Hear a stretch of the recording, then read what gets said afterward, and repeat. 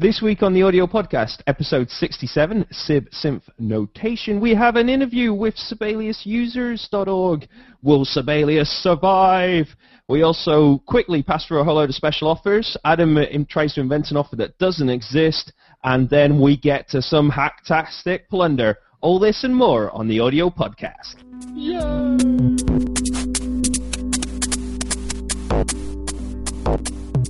This is the 6th of August, 2012. This is episode number 67 of the audio podcast, Sib Synth Notation. I'm Scott Hewitt. This week I'm joined by... Adam Jansch, and today we have on the audio podcast a special guest who we're going to interview. It is Derek Williams of SibaliusUsers.org. Hi, Derek. Hi, Adam, isn't it? Yes. I've got to make sure I get the images right. So Adam and Scott. Okay. That's great. So the reason we've got Derek joining us today is obviously, as we covered a couple of weeks back, Avid kind of sold off a number of properties to InMusic and other things and announced a kind of restructuring. As part of that restructuring, they announced the closure of the Sibelius UK office, which was the kind of headquarters for Sibelius. And that prompted the SibaliusUsers.org site to come about and a campaign from that. So Derek, could you tell us a little bit about the situation? Sibelius is a music score writing program for anyone who's not familiar with it. What it does is pretty much, probably not to the disdain of copyists, because I never met a copyist who really dreamed as a child of being a copyist, but certainly to the great delight of arrangers and composers, allow people to use a machine to create beautiful looking music scores that will always write, and if you make a mistake you can change it on the computer and it's still right, a bit like a word processor, a musical word processor. Now the wonderful thing about Sibelius is that it also produces perfect parts for musicians to play. Now, A-list Hollywood composers, symphonic composers, arrangers, orchestrators, publishers, the world over. Roughly 500,000 people, it's the world's best-selling score writer, use Sibelius. Universities, the Edinburgh University, where I work and teach and have recently completed my PhD, has Sibelius on every single music machine. So there's not a question in anyone's mind that Sibelius is an amazing tool. Now, it was invented on the Acorn computer, strangely enough, which is now obsolete, by twins, Ben and Jonathan Finn, who are Oxford and Cambridge graduates. And this was something which was done in machine code originally, and it was developed later on for Windows platforms, then later after that for Macintosh platform. Now, the amazing thing about pretty much from version 1 of Sibelius was that it was written for musicians. There's another competing program called Finale, which is written more for publishers. It's a very wonderful program too, but Sibelius is the favorite of musicians because it's so intuitive. Now, you can write on the page and you can drag the page around, which is why I migrated to it. You could just move that page around as if you were hovering over it. Now, I'm actually going to take the liberty of moving my camera around so you can see I have two 30-inch monitors here that I run Sibelius on, and I might actually take the liberty of starting up Sibelius during this interview so you can see just how amazing it is. Now, why did SibaliusUsers.org suddenly appear out of nowhere when Sibelius UK got shut down? Well, at its heart is the intense loyalty and devotion, not only to the product itself, but to the development team, who are very attentive to what users feed back to them. It's almost as though we're what do they call it, freeware, open source. It's almost like open source, except it's not. People pay money for it. And heading the team is Daniel Spreadbury, who's the most incredibly busy technical support guy. You'll find him, I've spoken to him at midnight on Saturday, when some people are going to bed or coming back from gigs, and Daniel is there helping Sibelius users. And that's inspired such devotion that we were just outraged when Avid moved in to sack them. Okay, now let's look at the sacking. Let's look at what a business model is. And I'm no enemy of wealth. I think most of us would like to have a few pounds in the bank. I'm certainly not an enemy of success. And I'm very much in favor of visionaries like Steve Jobs or even Bill Gates. They're visionaries, people who started off in their garage with a pair of pliers and a screwdriver, and whammo, they have this massive billion-dollar empire. Props to them, because they did it, and they made it work, and their vision drives the company. Now let's look at the Avid situation. It's not quite the same. The visionaries were the Finn brothers, and they bequeathed that to Avid in 2006 for $23 million. At that time, Avid was trading at around about $70 a share, $66 to $70 a share. And it was vibrant. It had offices in Japan, in Australia, San Francisco, Europe, London, thriving. Now, let's look at what the share price is now. It's $7. That's what an average share is worth now, $7. So it's divided by 10. Now, while we're looking at the share price, let's look at the salary of the CEO, Gary Greenfield. Now, in 2009, when he took over, he had to scrape by on $1.2 million a year. I could barely scrape by on that. I'm sure you could too. But between 2009 and 2011, he managed, while the share price was being divided by 10, to multiply his salary by 4. So his salary package now, including all the benefits, $4.8 million. Now, if it costs $4 million to buy failure, what do you have to pay to buy success? Now, the people who are at the head of this organization, Avid, you might say, well, business is business. You know, if Sibelius is losing money, well, they've got to downsize it. They've got to sack people. They've got to move it offshore. Fair enough. But it's not. Sibelius is pretty much the only profitable part of Avid. And it's being used as a cash cow. The money that Sibelius makes, instead of going back into Sibelius, is siphoned off. Sibelius is a cash cow for Avid, who's had stellar Wall Street losses. And assisting those losses is the salaries of the board. Now, they've shut themselves off from their users while they're busy taking home this money. Now, what our concern now is, the heart and soul of Sibelius is its development team. They sacked a lot of them. There's a few staying on now while it gets sent off to the Ukraine, and it's almost certainly going to the Ukraine. They've sent Pro Tools there. Now, you can't possibly, Sibelius has written in millions of lines of C++ code, and it lives in the minds and the hearts and minds of its developers, the programmers. If you simply sack everybody and then send those millions of lines of code, you may as well burn them. There'll be as much use. So what we have now is a program which is destined for the same graveyard as Tascam's Giga Studio went. Anyone who had Giga Studio? I have Giga Studio sitting on its CDs, but they can't use it now. Basically, Tascam buried it alive. And that was a company that had something to do with music. And then we have Composers Mosaic, a score writer that I used before Sibelius. Its own developers orphaned that, and that's now roadkill. Then let's look at Encore, another score writer, deceased. Another one, Igor, that's gone. All these score writers, now you might say, oh, well, just learn a new score writer. Well, that's all very well. I have hundreds of clients, I have thousands of scores, and I have to keep 3 computers now, one for Composers Mosaic, which runs Mac OS 9, and then I have to keep another one for the G4 clients, and I have now these Intel clients. Now, Sibelius, if it does not nourished and kept alive, it's going to be exactly the same. They've got a slim version 8 sitting there now, and once that's gone, it won't work on, you know, whatever comes after Mountain Snow Leopard, Mountain Lion. After Mountain Lion, we'll probably have Pussycat or something. You know, whatever the next Mac OS is going to be. Sibelius won't work on that because by then, Avid will be deceased too. Avid is circling the drain, and it's probably going to be bought out, my guess is, by some company like Sony or Panasonic. And look at how much those guys are made, $4.8 million a year, plus that now they're running on empty. They don't have to pay any salary, they don't have to have any premises. They can just make all that money. We reckon it's about $18 million a year that Sibelius brings in. Multiply that by the next 4 years that Sibelius staggers on, and that's at $100 million that you've got for doing absolutely nothing. And they would say in Wall Street, high fives to you. High fives, because you made $100 million.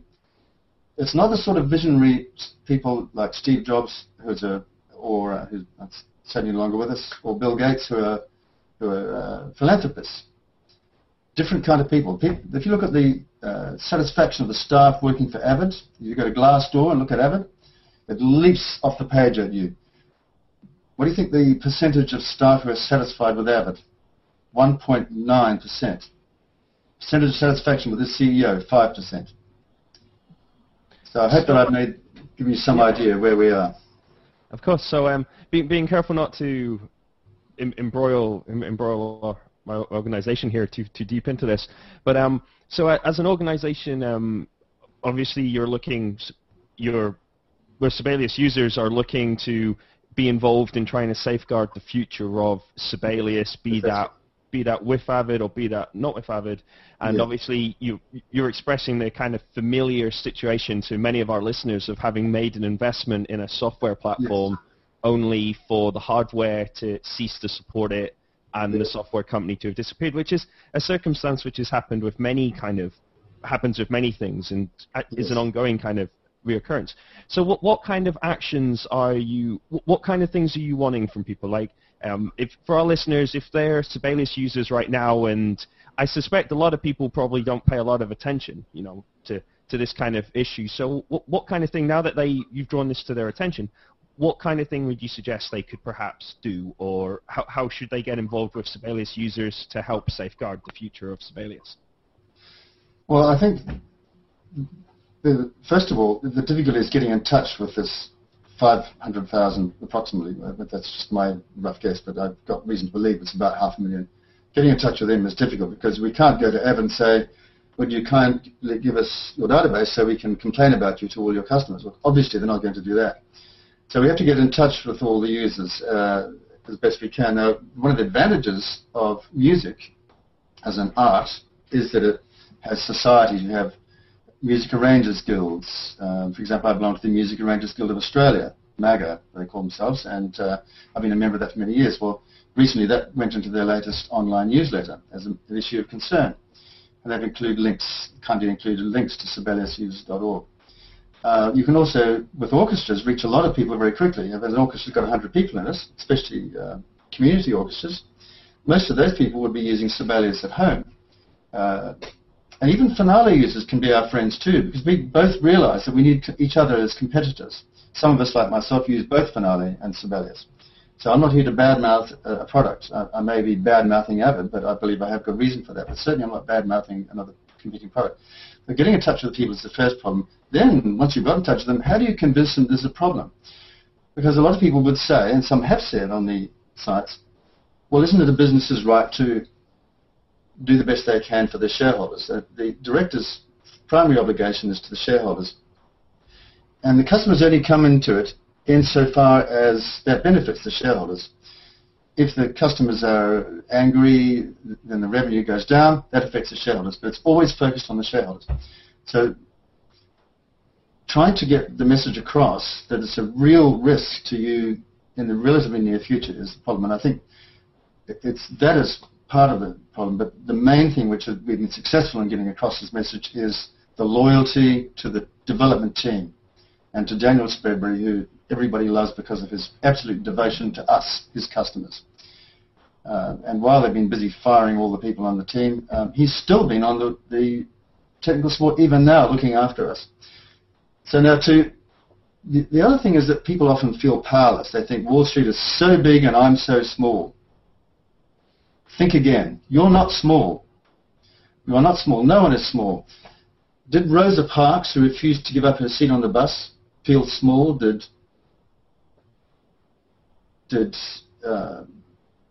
any of the great activists of the past, Martin Luther King, did he feel small when he got up there and said he had a dream? One person can make an enormous difference. And every one of those, every person who votes makes a difference. Which party comes in that way, everyone makes a difference. So don't feel small. Now let's look at people who decide to come and join us to become activists with us. What you can do? Well, you can send an email. We've published the email addresses of the members of the board, and you can write a personal email to each and every one of them at a time where you can send one to all of them in one go if you think you've written a masterpiece. If you go to sibeliususers.org, take action. There's a place there where you can email the whole board. Now, we are very anxious not to be spammers. So we have put a suggested email there, but you're perfectly at liberty to overtype it with your own. You can send a fax. Now, this is where you start to become powerful. Because if you're 500,000 users, let's say 1%, that's 1 in 100 Sibelius users decides to do something about it, it's 5,000 people.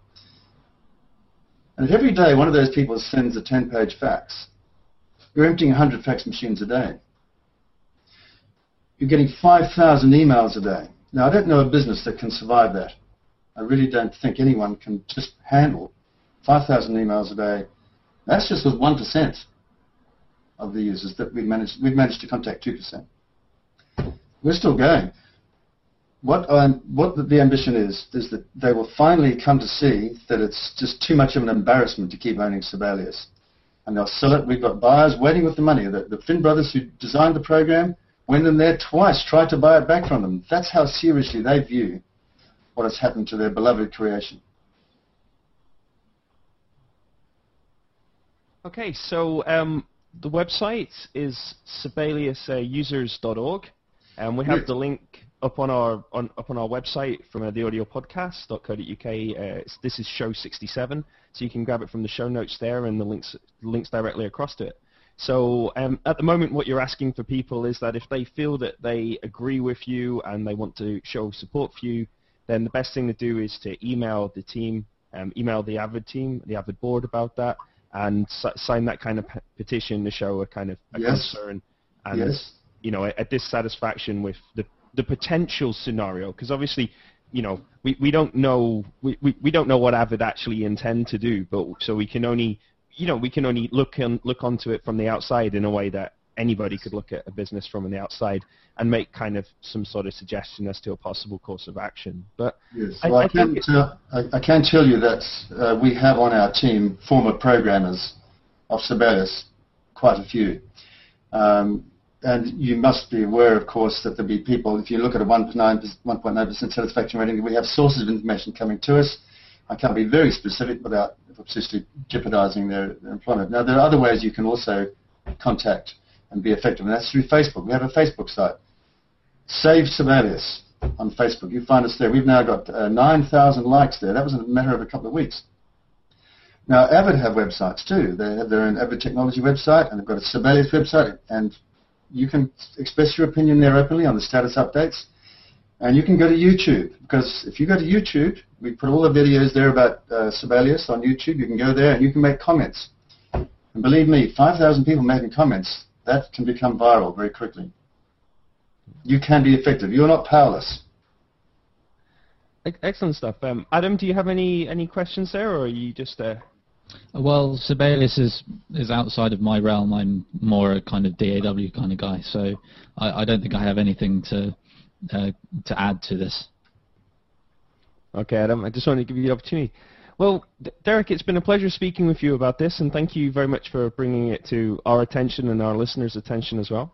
We obviously wish you all the best in safeguarding the future of Sibelius with whichever ongoing ownership that happens to be. Where you would, we know we have listeners who are very interested in having investment in Sibelius, and so we're keen for that to go along.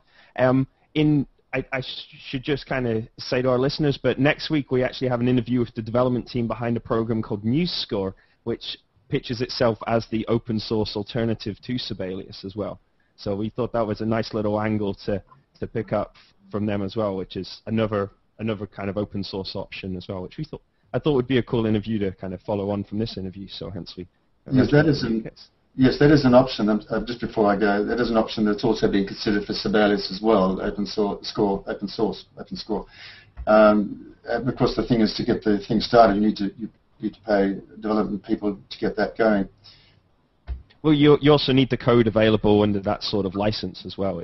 Yes, so we'd have to buy it from Avid to make it into open source. That's being considered.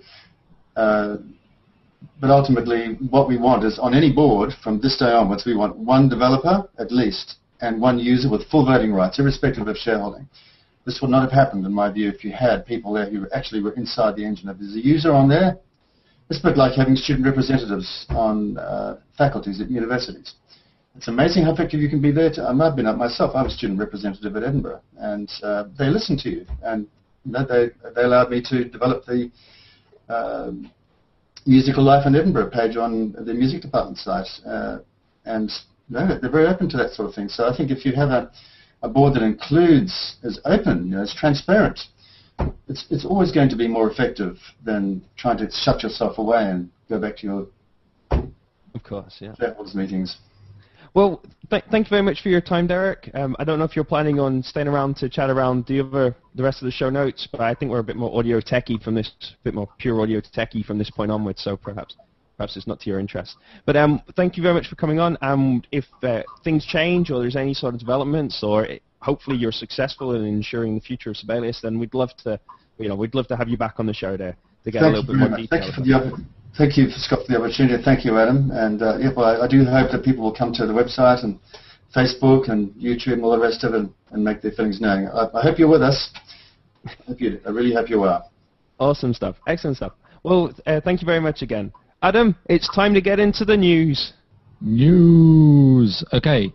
So there's a game that I'm not sure if I've ever played this game, but you can find it in kind of amusement arcades where a mole comes up from a hole and you got to whack it with a big hammer. And whack-a-mole. Whack-a-mole, it's called, which is very close to guacamole. They're two completely separate things.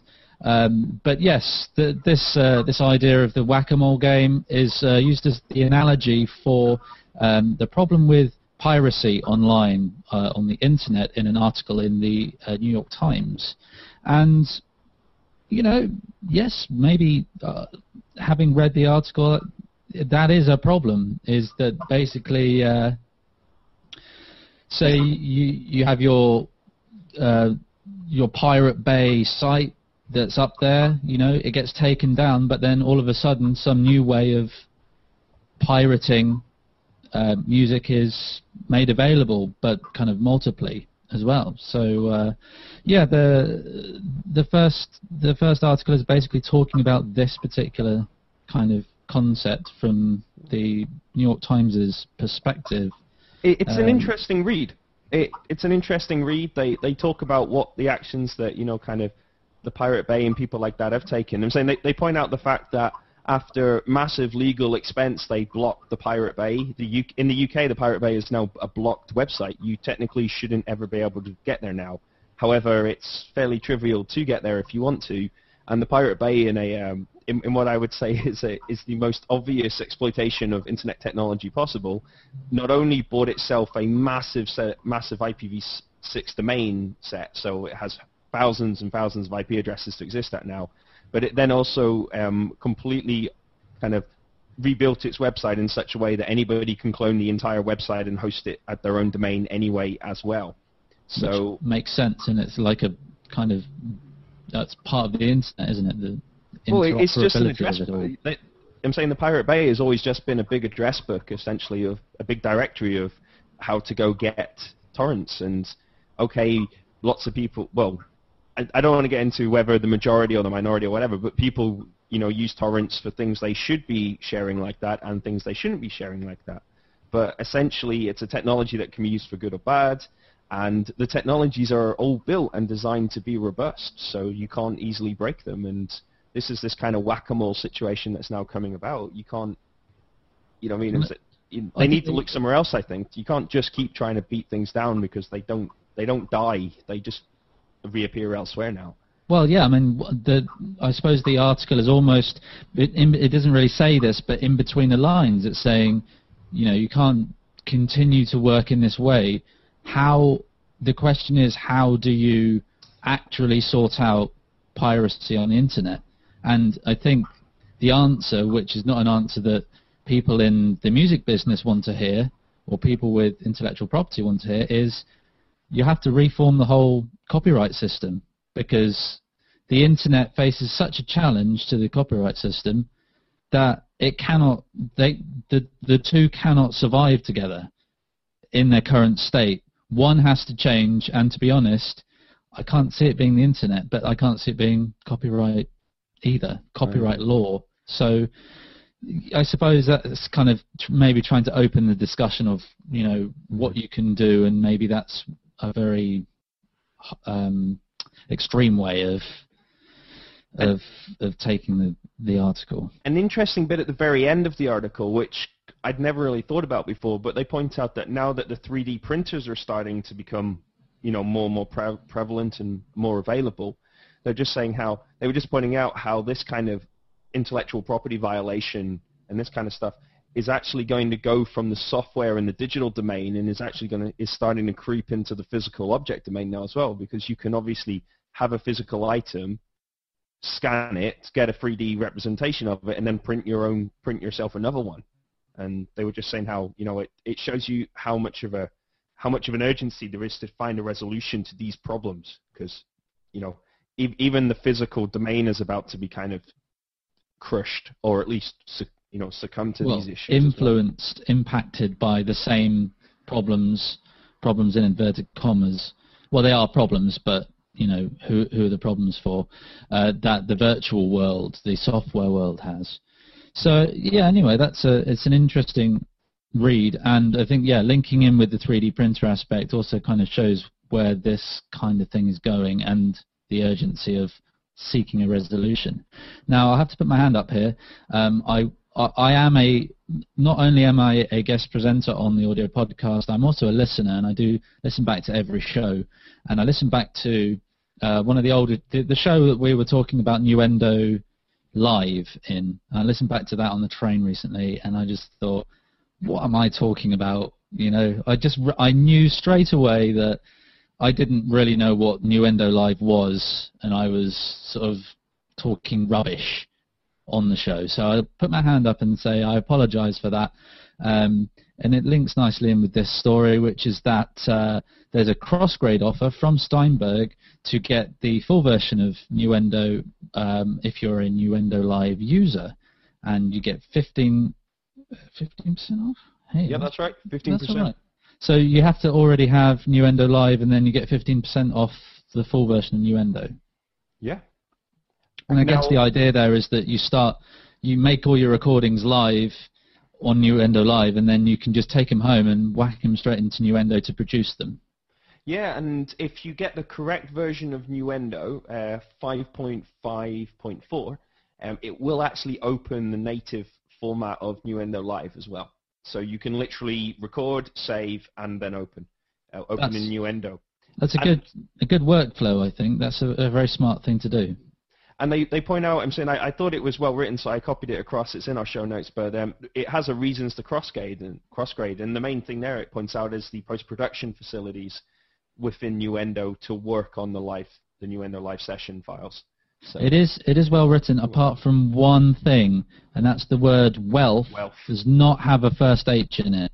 It's not WHEA, and that's actually on the website. That's not a spelling mistake on the audio podcast.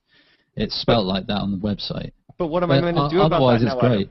Otherwise, it's great. What am I meant to do about that? I don't know what I'm meant to do now. Do I fix the spelling mistake off there? I think what you do is you put, after the word wealth, you put sick in brackets, SIC, to say that's how it's spelled in the original. That's how you do it in academia, I think. That's very what nice. I was doing anyway. The 15% off normal price had a little star and basically something which said that it's 15% off in off a kind of suggested retail price in a certain currency, which should be about the same for everything else. But yeah, So as usual, read the terms and conditions, yes, and that should give you the full information about that offer. Another offer that is out there right now is from iZotope, the Stutter Edit offer. You're going to tell us about this, Scott, because I can't remember the details. Well, iZotope is offering Stutter Edit at a discount price until August the 10th, 2012. Oh, nice. And whilst we're on the subject of software, we might as well just mention, because it's in the notes, that Auto-Tune Live has been released. Yeah. I don't really want to talk about Auto-Tune Live because I'm not interested in Auto-Tune, I like imperfection. Imperfection is such an important thing. Why would you want to get rid of it? And I'm not being distracted by that remark there. So yes, Ansarius have released Auto-Tune Live, which is, Auto-Tune as we've come to know, love, and loathe, but you can now run it in a in a real-time situation. It has a slight latency as you'd expect, but essentially it's there. Ultra-low latency, MIDI control across the parameters. Some of the text blurb was actually really cool because it has things like throat modeling in there now, which I thought was nice. Yeah, so does that mean that you can actually change the formant in your voice to make it sound like you're someone else?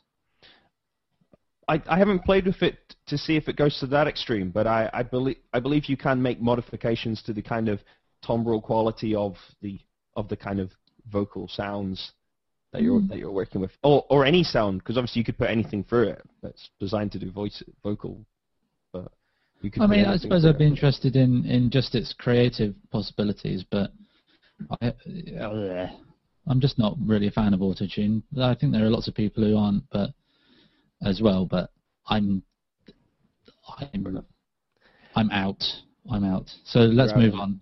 Well, just to point out to you, there is a demo. There is a free demo. It runs Windows and Mac, RTASA, VST, and Audio AU as well. So, and a demo. I never realized there was a demo version available. So that's pretty cool. Let's move on, Adam. Then the full spread.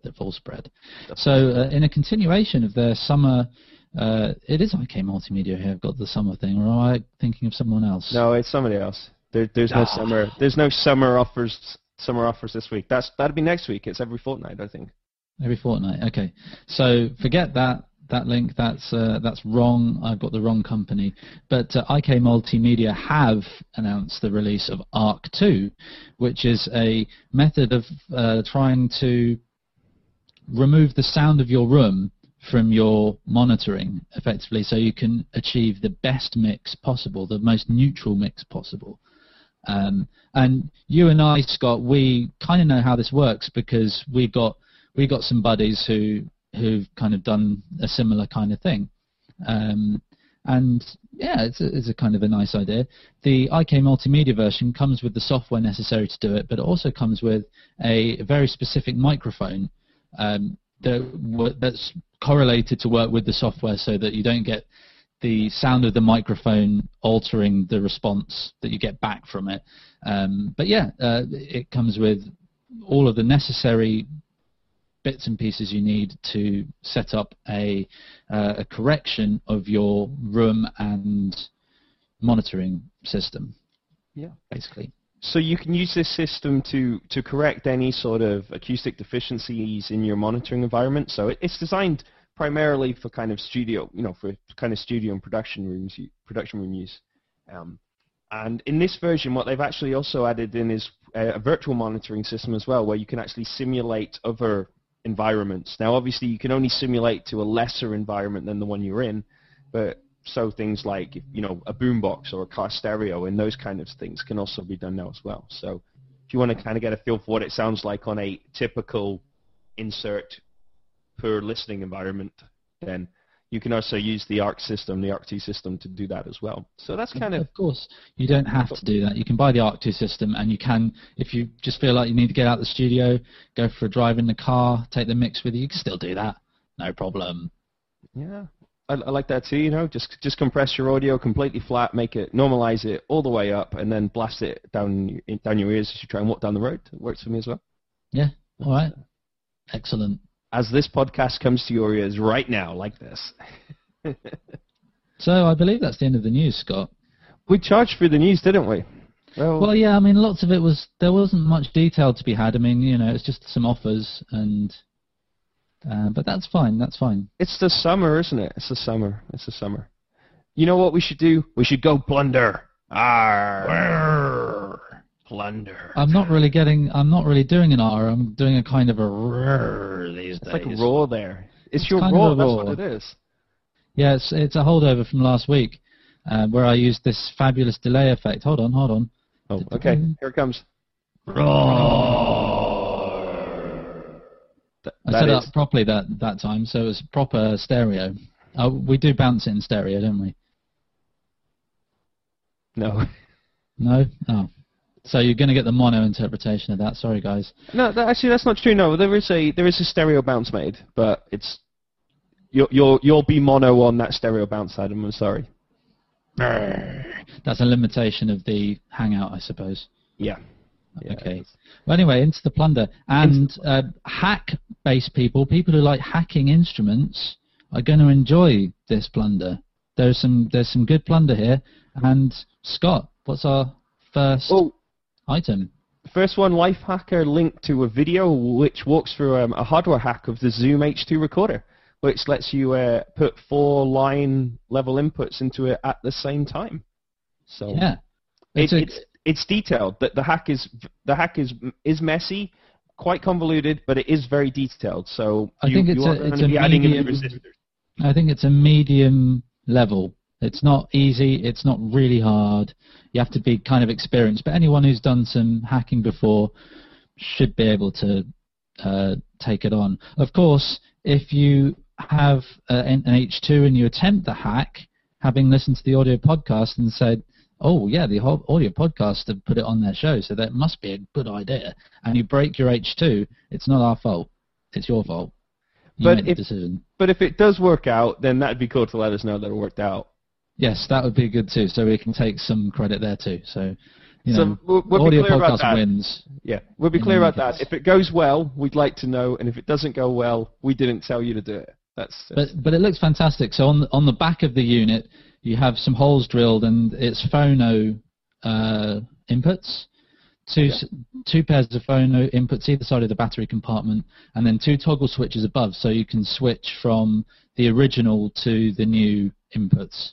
So you can either have the mics coming in or the new phono inputs. It's a lovely little hack.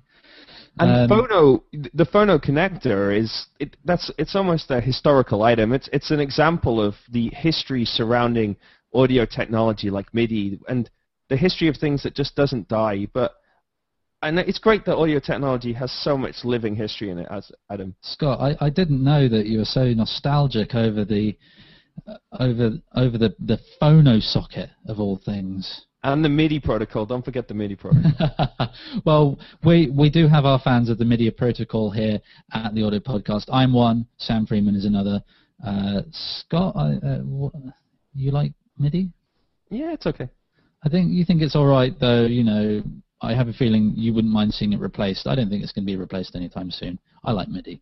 Now, if you have a love of history, like us here on the Audio Podcast, you might well be interested to read the story of the SM57. And you can. I'm very interested in the SM57 because everyone talks about the SM58, which is the mic that you have right there. I don't have that. I've got an AKG of some description. But the SM57 has always been a kind of interesting mic to me because it's like very similar but different, and they're used for completely different things most of the time. Like, they're pretty interchangeable as I understand it, but people tend to use the 57 for guitars more than vocals, if I'm correct. Well, yeah, anyway. there are differences between a 57 and a 58, and they do get very different sounds. If you have the two of them together beside each other, what you get from them is very different. Well, not very different, but there are differences between them. But let's not get distracted by that. Let's just invite people to enjoy the beautiful history lesson available courtesy of Shure, obviously. And you can get the link from our show notes at theaudiopodcast.co.uk. Now, I do prefer the look of the SM57, I have to say. Now, our final hack-based post today is that of Audio Presto synth modifications. Now, this isn't actually this is about hacking, but it's not something that you should do, because it's basically circuit bending on the scale of a Prophet 5 synthesizer. So it's not something that you're going to want to undertake yourself unless you really know what you're doing. But basically, Audio Presto have a synth workshop, and on their website, on the synth workshop page, there's a list of old school synthesizers, things like the Juno 108, the Korg Monopoly, the Prophet 5. Is there a TR-808 there as well? I think there was, yeah. That have been hacked in some way by the workshop. So I'm just trying to think of something that's some of the hacks that have happened. Well, they actually did. I put a picture because I thought there were some cool pictures here. So I've actually put a picture up here of a Juno hack where they've taken the two two synth units and actually combined them together onto the one keyboard, so you essentially get twice as many modulators running at the same time. That's amazing. And it looks really cool. Like, I mean, super cool. You look at that and you're like, that is like a proper Frankenstein of a keyboard. Some of the other ones, like the Monopoly, was just like this old school like toggle switch just bolted onto the top of the chassis and a big button. But that looks proper nice. That looks tight. Proper nice. Proper nice. So if you're interested in high-scale hardware hacking, definitely head to the audiopodcast.co.uk. This is show 67. Right at the bottom of the page, Audio Presto synth modifications, and take a look at what they've done there. So that's the end of the plunder. That's the end of the plunder. So, yeah. So it is. So just before we finish the show off, a little bit of sad news for our regular listeners, but next week's show will be the final of the summer season. No! We're then going to take 2 weeks off, 1 week off, then the bank holiday week, and we should be back the first Monday in September. I haven't actually looked to see what that date is, though, so perhaps it won't work. Perhaps we won't. We'll be back the first Monday of September, or at least something will appear the first Monday of September. Yay! And that'll be us. Yay! And we should have like a back-to-school special. I've been thinking about that. I'm going to execute on that idea, because I just said it out loud, which means I won't. Back-to-school special. Well, I mean, what does that mean? I don't know. I just thought it'd be a cool way to start the next season. Are we talking like Grange Hill back-to-school special? Yeah. Why not? Right, okay. So that's awesome. Let's not say much more about this, though, because to be honest, I don't remember what season we're currently in, and I haven't got any of my notes that tell me that information. 4? I didn't know you were numbering them, to be honest. We number them based on extended holidays. So we are, I think this could be season 4, actually. It's probably around about there. But anyway, that's what it's been. So this has been the audio podcast, episode 67, Sib Synth Notation, and we had Derek Williams earlier on in an interview, which was great. I've been Scott Hewitt for the duration of this show.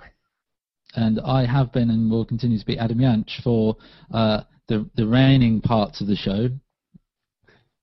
Goodbye. Goodbye.